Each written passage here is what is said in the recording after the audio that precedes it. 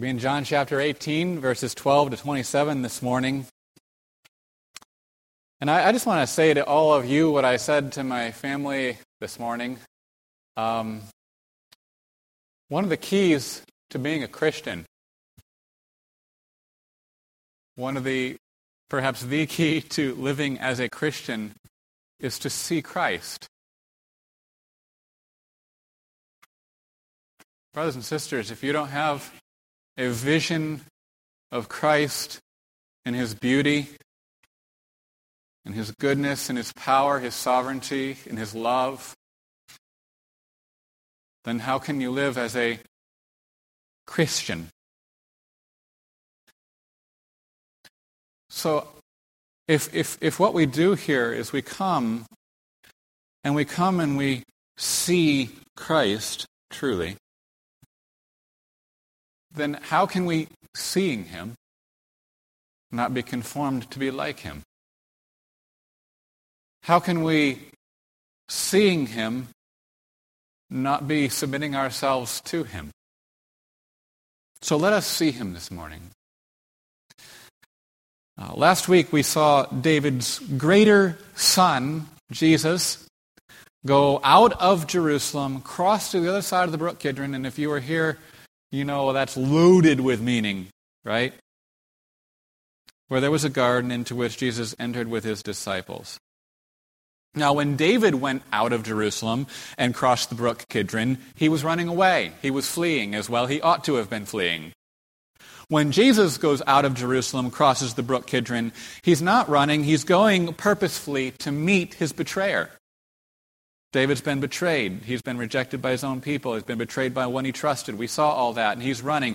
Jesus has been betrayed. He's being rejected by his own people, and he goes out to meet them. John crafts his whole account of the betrayal in order to emphasize, basically exclusively, the sovereign authority of Jesus. As the only one truly in control. This is the Jesus that would be held before our eyes this morning. Jesus, knowing all the things that were coming upon him, went out of the garden and said to them, "Whom do you seek?" And when they said they were seeking Jesus the Nazarene, Jesus answered, what was his answer? "I am He. Ego eimi." Now, I'll say it now just so we know. Okay, eimi means I am He. No, eimi just says I am. Okay, I am. Ego, which you may recognize from the comparable word in Latin, is I. Now, eimi already has I in it. I am. When you put ego before eimi, it's I am. We could say I am. Now, and then there's an assumed He, we think. Because they said, we're looking for Jesus of the Nazarene. And Jesus said, I am He. That's what's going on there in the Greek. We're going to hear that a lot this morning. This unexpected sight of Jesus coming out to meet them. They thought they were going to have to go flush him out of the garden. Here comes Jesus to meet them in the dark, right? His unexpected addressing them first with his own question, and then the unexpected authority of his self-identification are so overwhelming and so unnerving to those who come to arrest him that they drew back and fell to the ground. Therefore, Jesus asked them again, "Whom do you seek?" And they said again, "Jesus the Nazarene." Jesus answered, "I told you that ego eimi. I am He." Twice, Jesus identifies himself not just as the one they're looking for. Yeah, I'm the one you're looking for. No, more than that. I'm the one who is, who I say that I am.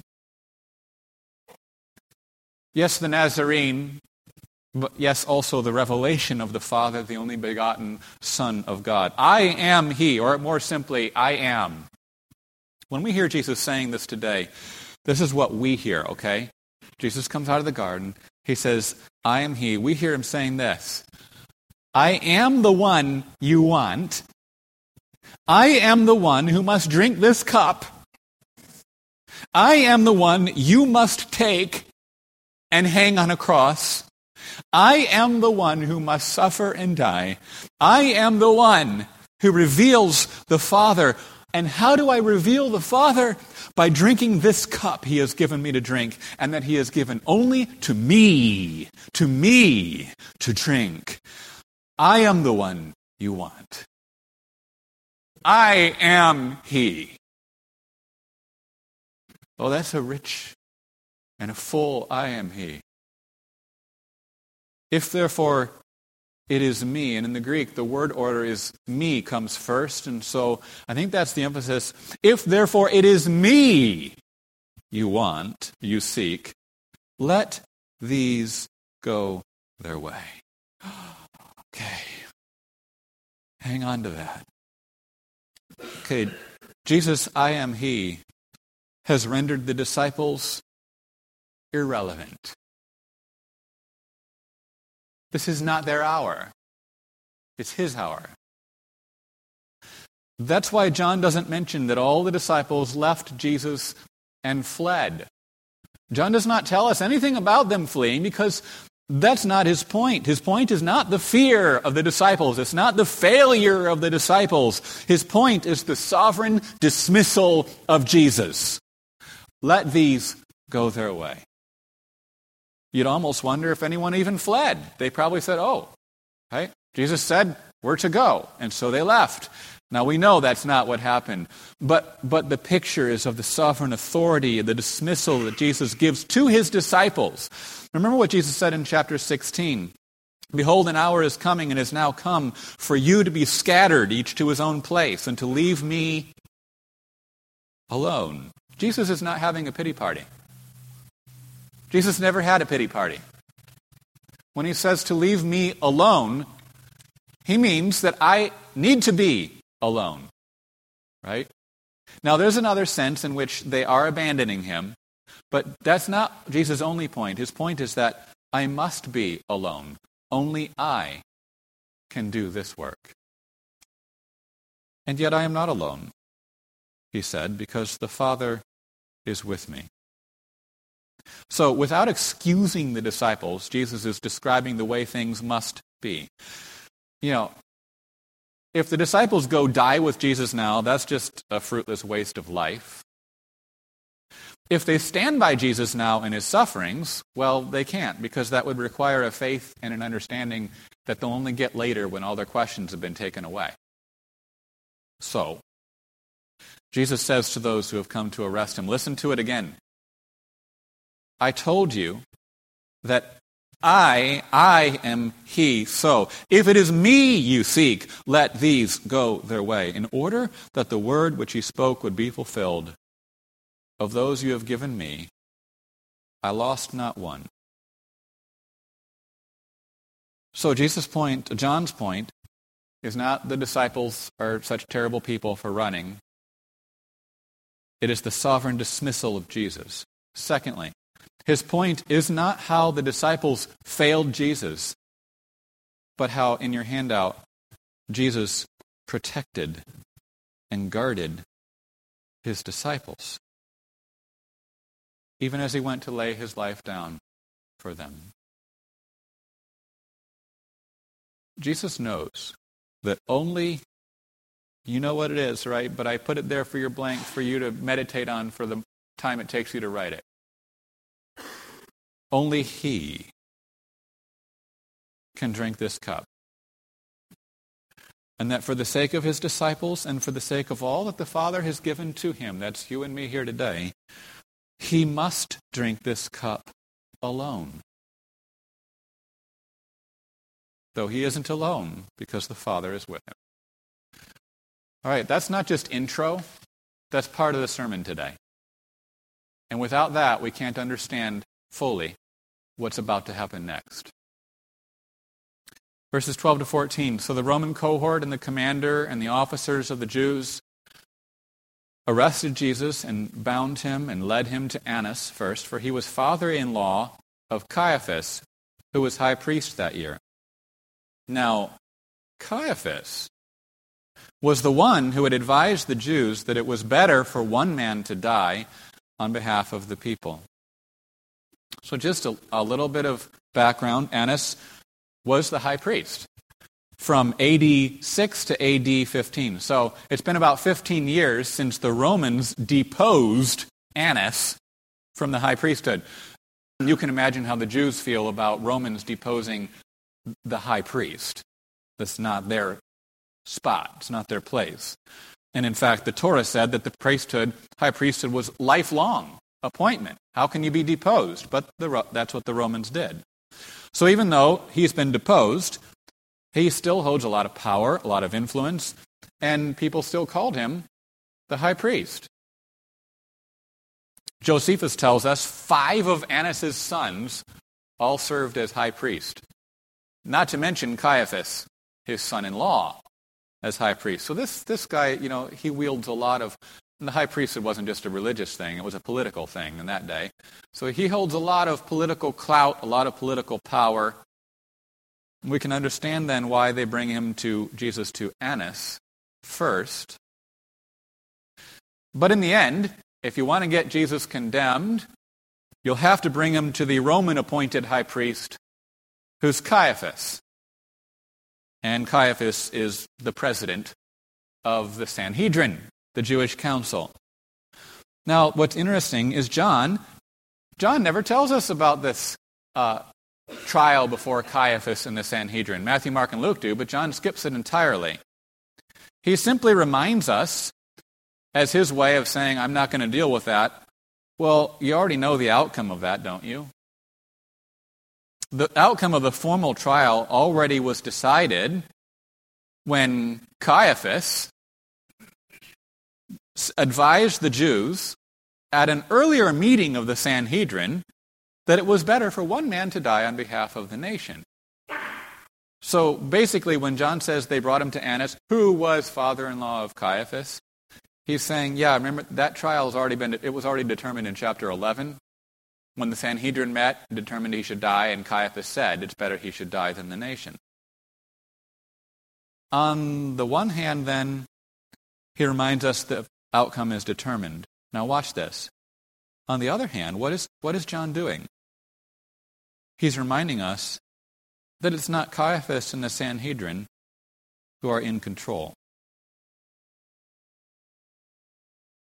If you go back to John 11, which John expects that we will, Caiaphas did not say this about one man dying on behalf of the people from himself, but being high priest that year, he prophesied that Jesus was going to die for the nation, and not for the nation only, but in order that he might also gather together into one the children of God who are scattered abroad.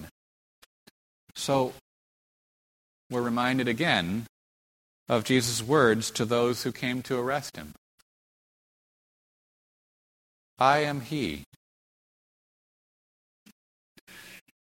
In the unfolding of this wicked, evil plan of men, they've already determined the outcome of the trial before the trial ever started. And the unfolding of their wicked plan is the unfolding of the saving, redeeming plan of God. That's just not a cool thing to say. That's a gloriously beautiful thing to say. It is not wicked and evil men in control, but God. So also Jesus, as he submits himself to his Father's will. We continue then in verses 15 to 16. Simon Peter was following Jesus, and so was another disciple. Now, that disciple, it's amazing how stubbornly John refuses to name this disciple, right? That disciple was known to the high priest and entered with Jesus into the court of the high priest. But Peter was standing at the door outside. So the other disciple, who was known to the high priest, went out and spoke to the doorkeeper and brought Peter in. Now Matthew and Mark and Luke, they all tell us about Peter following at a distance. But none of them tell us about another disciple. Only John tells us about another one. I believe, not with everyone, but I do believe that, first of all, this disciple is one of the 12 who were with Jesus in the garden.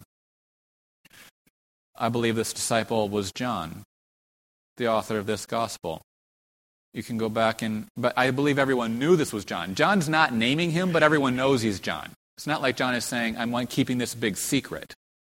So that's another message. John, the anonymous evangelist, was an introductory message.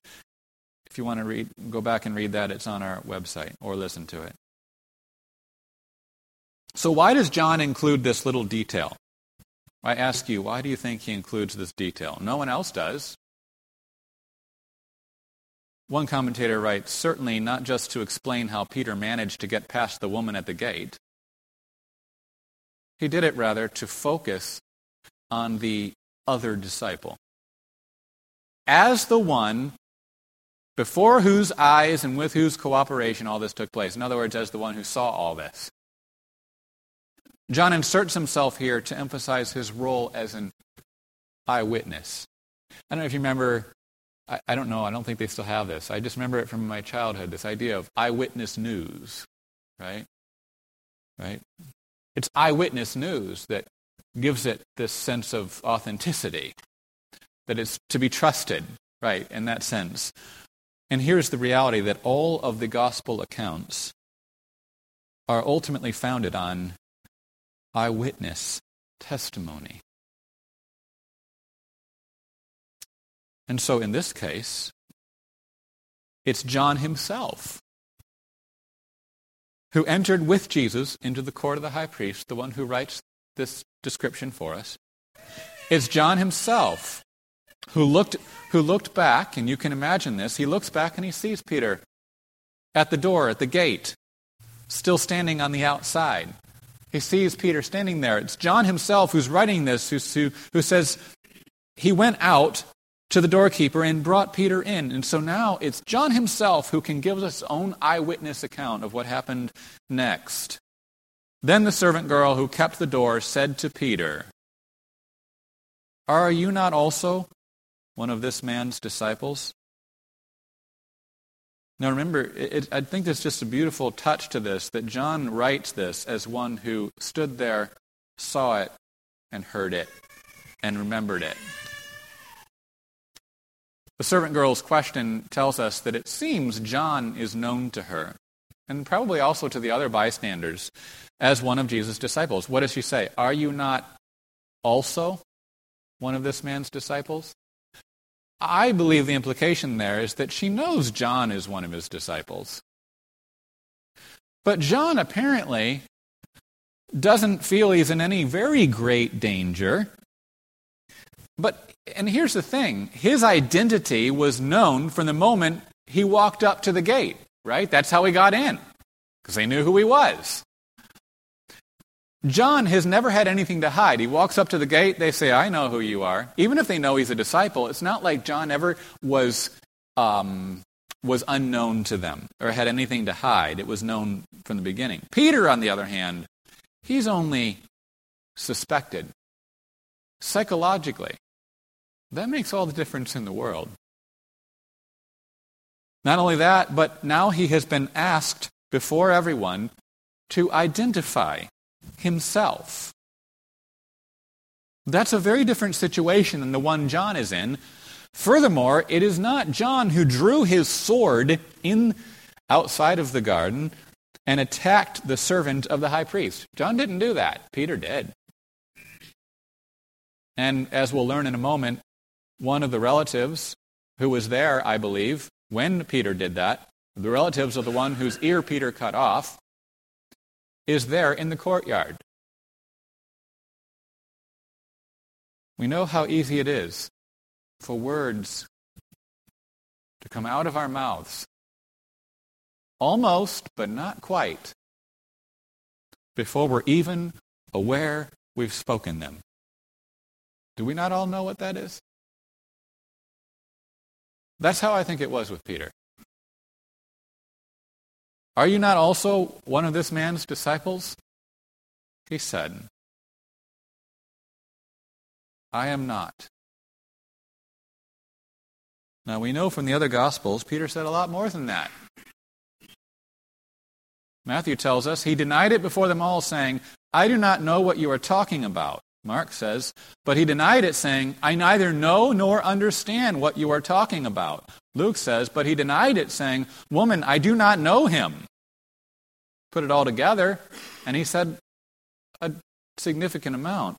John, who was there with Peter in the courtyard, who saw and heard everything, gives us the briefest, shortest account of all. He said, I am not.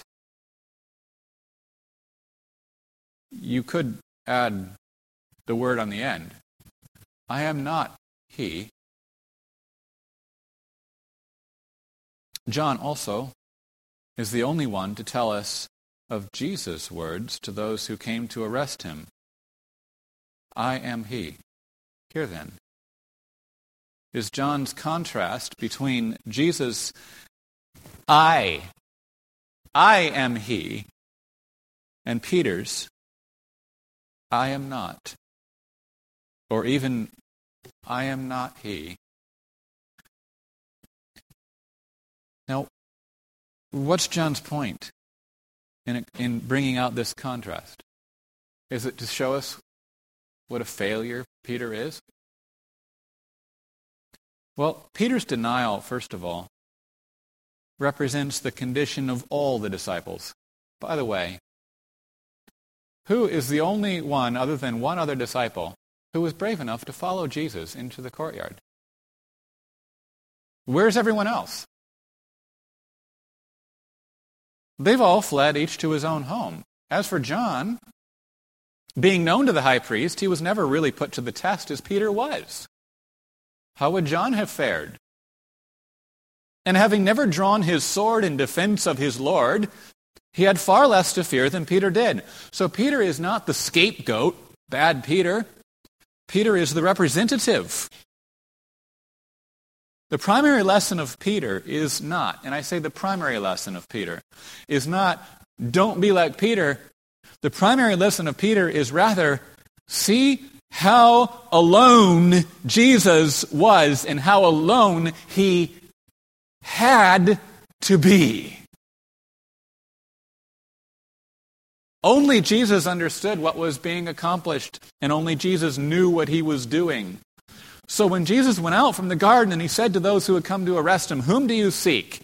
And when they all answered, Jesus the Nazarene, Jesus said, what did he say? I am he. I am the one you've come for. I'm the one who must drink this cup. I am the one who must take and hang on a cross. I am the one who must suffer and die. I am the one who will reveal the Father by drinking this cup he has given me to drink. I am he. If therefore it is me you seek, let these go their way. When the servant girl questioned Peter, so Jesus, I am he, was for the sake of his disciples. When we understand that, we can read this in a new light. The servant girl questioned Peter as to whether he was one of Jesus' disciples. And in the fear and anxiety of that moment, having just been told by Jesus to put his drawn sword back into its sheath, Peter said, I am not. Now the slaves and the officers were standing there, having made a charcoal fire, for it was cold. And they were warming themselves, and Peter was also with them, standing and warming himself. Who remembers that it was, who can tell us that it was cold that night in the courtyard? Someone who was standing there cold himself. And so here again are the recollections of an eyewitness. Someone who was there, who has this scene vividly fixed in his memory. On the one hand, Peter's cold. He wants to warm himself. On the other hand, Peter's hiding. And what's the best way to hide yourself in a courtyard? blend in with everyone else if you can. But now we leave Peter for a moment and return to Jesus. The high priest then questioned Jesus about his disciples and about his teaching. Jesus answered him. Listen to his answer. I have spoken openly to the world. I have always taught in synagogues and in the temple where all the Jews come together, and I spoke nothing in secret. Why do you question me? Question first. Question those who have heard what I spoke to them. Behold, they know what I said. So what's Jesus doing? Well, first, he answers Annas' accusation, his implied accusation. Basically what he says is, anything that I said privately to my disciples was all of a piece with what I said publicly to everyone. So I do not have any separate secret teaching, which it seems to be Annas is implying. What are you telling your disciples off on the side? What do you expect them to be doing? It's like, no, I've said everything the same, publicly and to them. It's all of the same piece. Second, Jesus exposes Annas' hypocrisy. Do you really not know why I've been arrested? Have you arrested me without any legal ground? But if you lack evidence, and if you lack testimony, you can go anywhere in Israel to find what you're looking for. Why, then, haven't you done so? Now, Jesus speaks very forthrightly here, doesn't he? There is some rebuke in his words, but we have to be careful not to imagine he's speaking belligerently. He's just speaking as the one with the true, what? Authority. And so as the questioner becomes the questioned, and the questioned becomes the questioner, what do we see, brothers and sisters? We see again Jesus as the one whose life is not taken away from him, but who has the authority to lay it down that he may take it again. Brothers and sisters, when we see Jesus as the one in authority, we see him as the one in authority for our sake, as the one who will give his all to save sinners like us. Jesus has answered Annas' implied accusation. He's exposed his hypocrisy, but he has done more than this. Now, I wonder if you can see, what else has Jesus done? Let's listen to his words one more time. I have spoken openly to the world.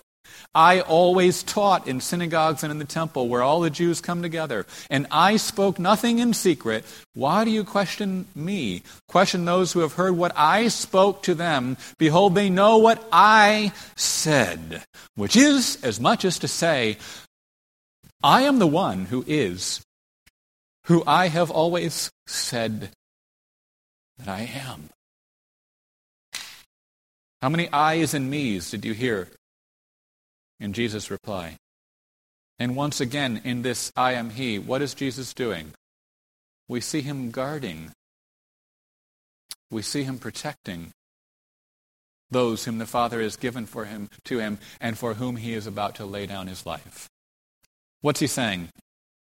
Annas asked about his disciples, and Jesus is telling Annas, there's nothing you can learn from my disciples, two of whom are outside in the courtyard right now. There's nothing you can learn from my disciples that you can't learn from the Jews who heard me teach publicly in the synagogues and in the temple. This is not Peter's hour.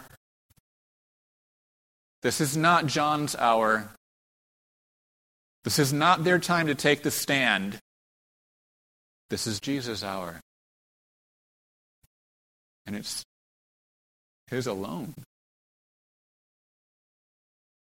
Yes, they left him alone. And yes, that's the way it had to be. And when he had said this, one of the officers standing nearby gave Jesus a slap in the face, saying, Is that the way you answer the high priest? Jesus answered him, if I have spoken wrongly, bear witness of the wrong. But if rightly, why do you strike me? So Annas sent him bound to Caiaphas, the high priest. Now in John, that's the last word ever spoken between Jesus and the Jews. It's like all that conflict that's been building since chapter 5, it all reaches its finale in this word and in this question that Jesus asks the one who strikes him. If I have spoken wrongly, bear witness of the wrong. What is Jesus saying? Have I not spoken openly to the world? Are there not hundreds and thousands who can testify to what I have said? Is it not true that questioning me now after I've already been arrested is hypocritical? I am who I have always said that I am. Why then? Why do you strike me? That's a good question. When it comes to the guy who struck him, the answer for him is he's a sinner and rebellious and hates God. But there's another deeper reason why we see these things happening. John says, so Annas sent him bound to Caiaphas the high priest. What does John want us to think about when we think of Caiaphas the high priest? The one who prophesied. The one who prophesied Jesus was going to die for the nation, that he would be struck, that he would be wounded, that he would be ultimately nailed to a cross, and not for the nation only, but in order that he might gather into one the children of God scattered abroad. So let me ask you again, why did they strike him? Why does Annas send Jesus bound to Caiaphas? Here's the answer, because this is the cup the Father has given Jesus to drink. And here is an awesome mystery. Why did they strike him? Why is he sent to Caiaphas? Because Jesus himself has said to Annas in so many words, I am he. I am the one who must suffer and die. I am the one who drinks this cup. I am the one that you must hang on a cross. And so in response to Jesus' I am he, Annas sent him to Caiaphas, who prophesied he would die on behalf of the nation. The last we heard of Peter is that he was standing and warming himself. So now, John resumes almost as though he wrote this, and then he said, let's stick this little thing in here, and then right? So because he picks up right where he left off. Now Simon Peter was standing and warming himself. That's the second time we've been told that. The last time we left off, now he picks up. Matthew, Mark, and Luke, they describe all three of Peter's denials consecutively, one after the other. He denied him, he denied him, he denied him, story over. The story of Peter's denials is one story. Only John interweaves Peter's denials with Jesus' testimony before Annas. I think you can see now why he does this, so that by the contrast between Jesus' I am he, and Peter's I am not, we might see how alone Jesus was, not simply so that we might pity or feel bad for him, but so that we might be reminded of how alone he had to be. And so that we might see how even in Jesus' I am he, what was he doing? He was guarding and protecting Peter and all the disciples the Father had given him when they were not only the most helpless, but even the most faithless. It was not they who could protect Jesus but Jesus who must protect them. It was not they who would lay down their life for Jesus, but Jesus who lays his life down for them. So Simon Peter was standing and warming himself. So they said to him, "You are not also one of his disciples, are you?" He denied it. And once again, John gives us the shortest version. He said, "I am not." 2 times Jesus said, "I am he." Twice Peter has said, "I am not." One of the slaves of the high priest, being a relative of the one whose ear Peter cut off, said, "Did I not see you in the garden with him?" Peter then denied it again, and immediately a rooster crowed. And that's the end of the story, at least for now, of Peter. It was not more than 12 hours earlier that Peter had said to Jesus, "Lord, why can I not follow you right now? I will lay down my life for you." Jesus answered, and the emphasis in the Greek goes like this: "Will you lay down your life for me?" Implication: no, I will lay down my life for you. Truly, truly, I say to you, a rooster will not crow until you deny me 3 times. Jesus knows. He knows that only he, key word, I don't know if that's in your handout, but it should have been a blank if it was. Circle it, bold it, underline it. Only he can drink this cup, and that he must drink this cup alone, though he isn't alone because the Father is with him. So, in Jesus, I am he. What do you see? I mean, just let those words resound in your mind, in your heart. Let them echo in your heart. In his I am he, what do we see? We see his sovereign authority, yes. Yes, we do, but we see his sovereign authority all in the service of his obedient submission to his Father's will. The cup which the Father has given me, shall I not drink it? And there's more. In Jesus, I am he. I am he. We see his sovereign authority all in the service of his love for the disciples and his love for us. Of those whom you have given me, I lost not one. That was the point of his I am he. In Peter's I am not, we see how we're all in need of Jesus' I am he. Of the salvation only he can accomplish.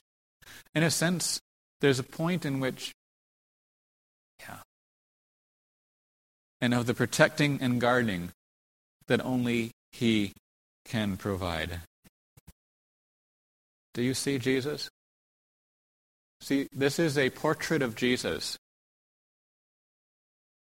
that's painted by the inspired painter, the inspired writer of Scripture.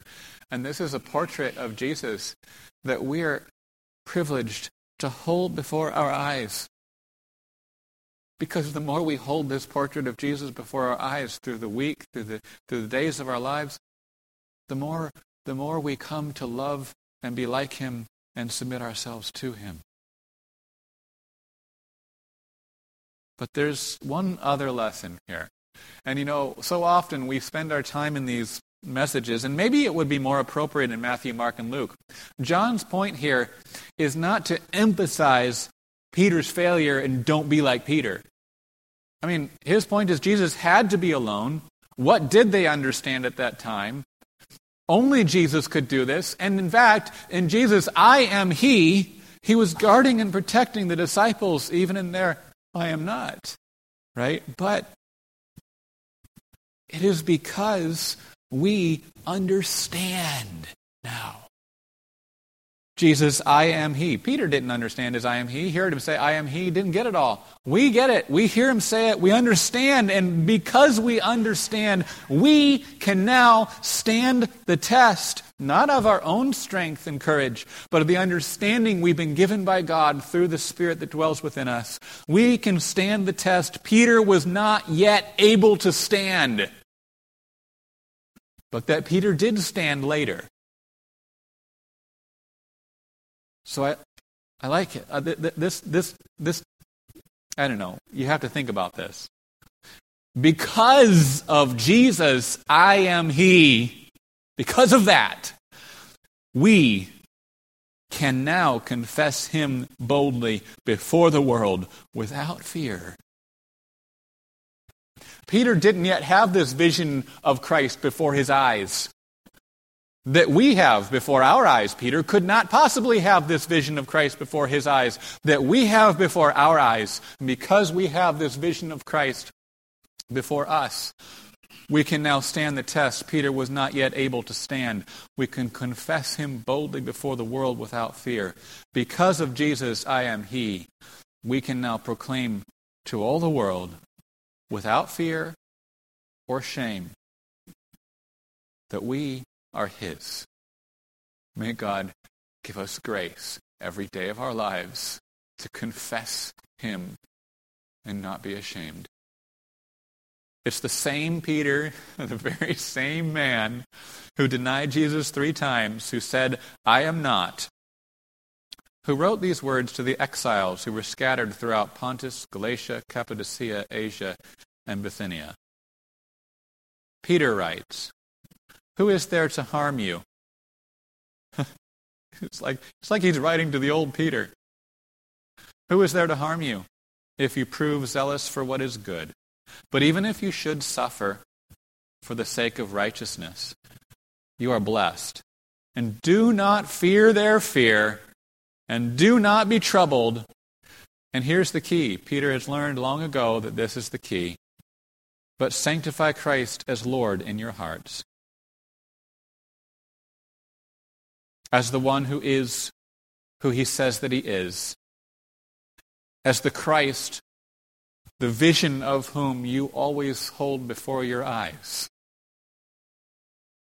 always being ready to make a defense to everyone who asks you to give an account for the hope that is in you, yet with meekness and reverence. Let's pray together. Dear Heavenly Father, O Lord, we bow down. We bow down together in worship before our Lord Jesus Christ, whose sovereign words, I am He, were all for the sake of protecting and guarding the disciples whom He loved. And even for the sake of all of us whom You have given to Jesus. So, Lord, we pray now that you would enable us to have this Christ before us always. And that as we gaze upon His sovereignty, His goodness, His love, His beauty,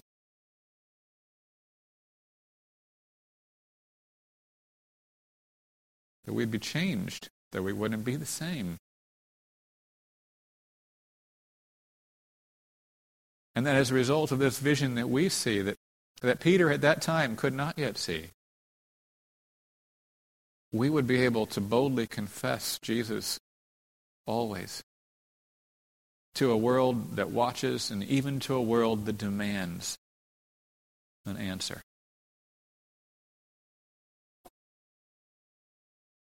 We thank you, Lord, that the sovereign authority of Jesus, even in His sufferings, is what accomplished our salvation. We ask and pray these things, and thanking you now for this meal that we can partake of together. What a joy. The true finale, as it were, of our week, to share in this together. We pray it in Jesus' name. Amen.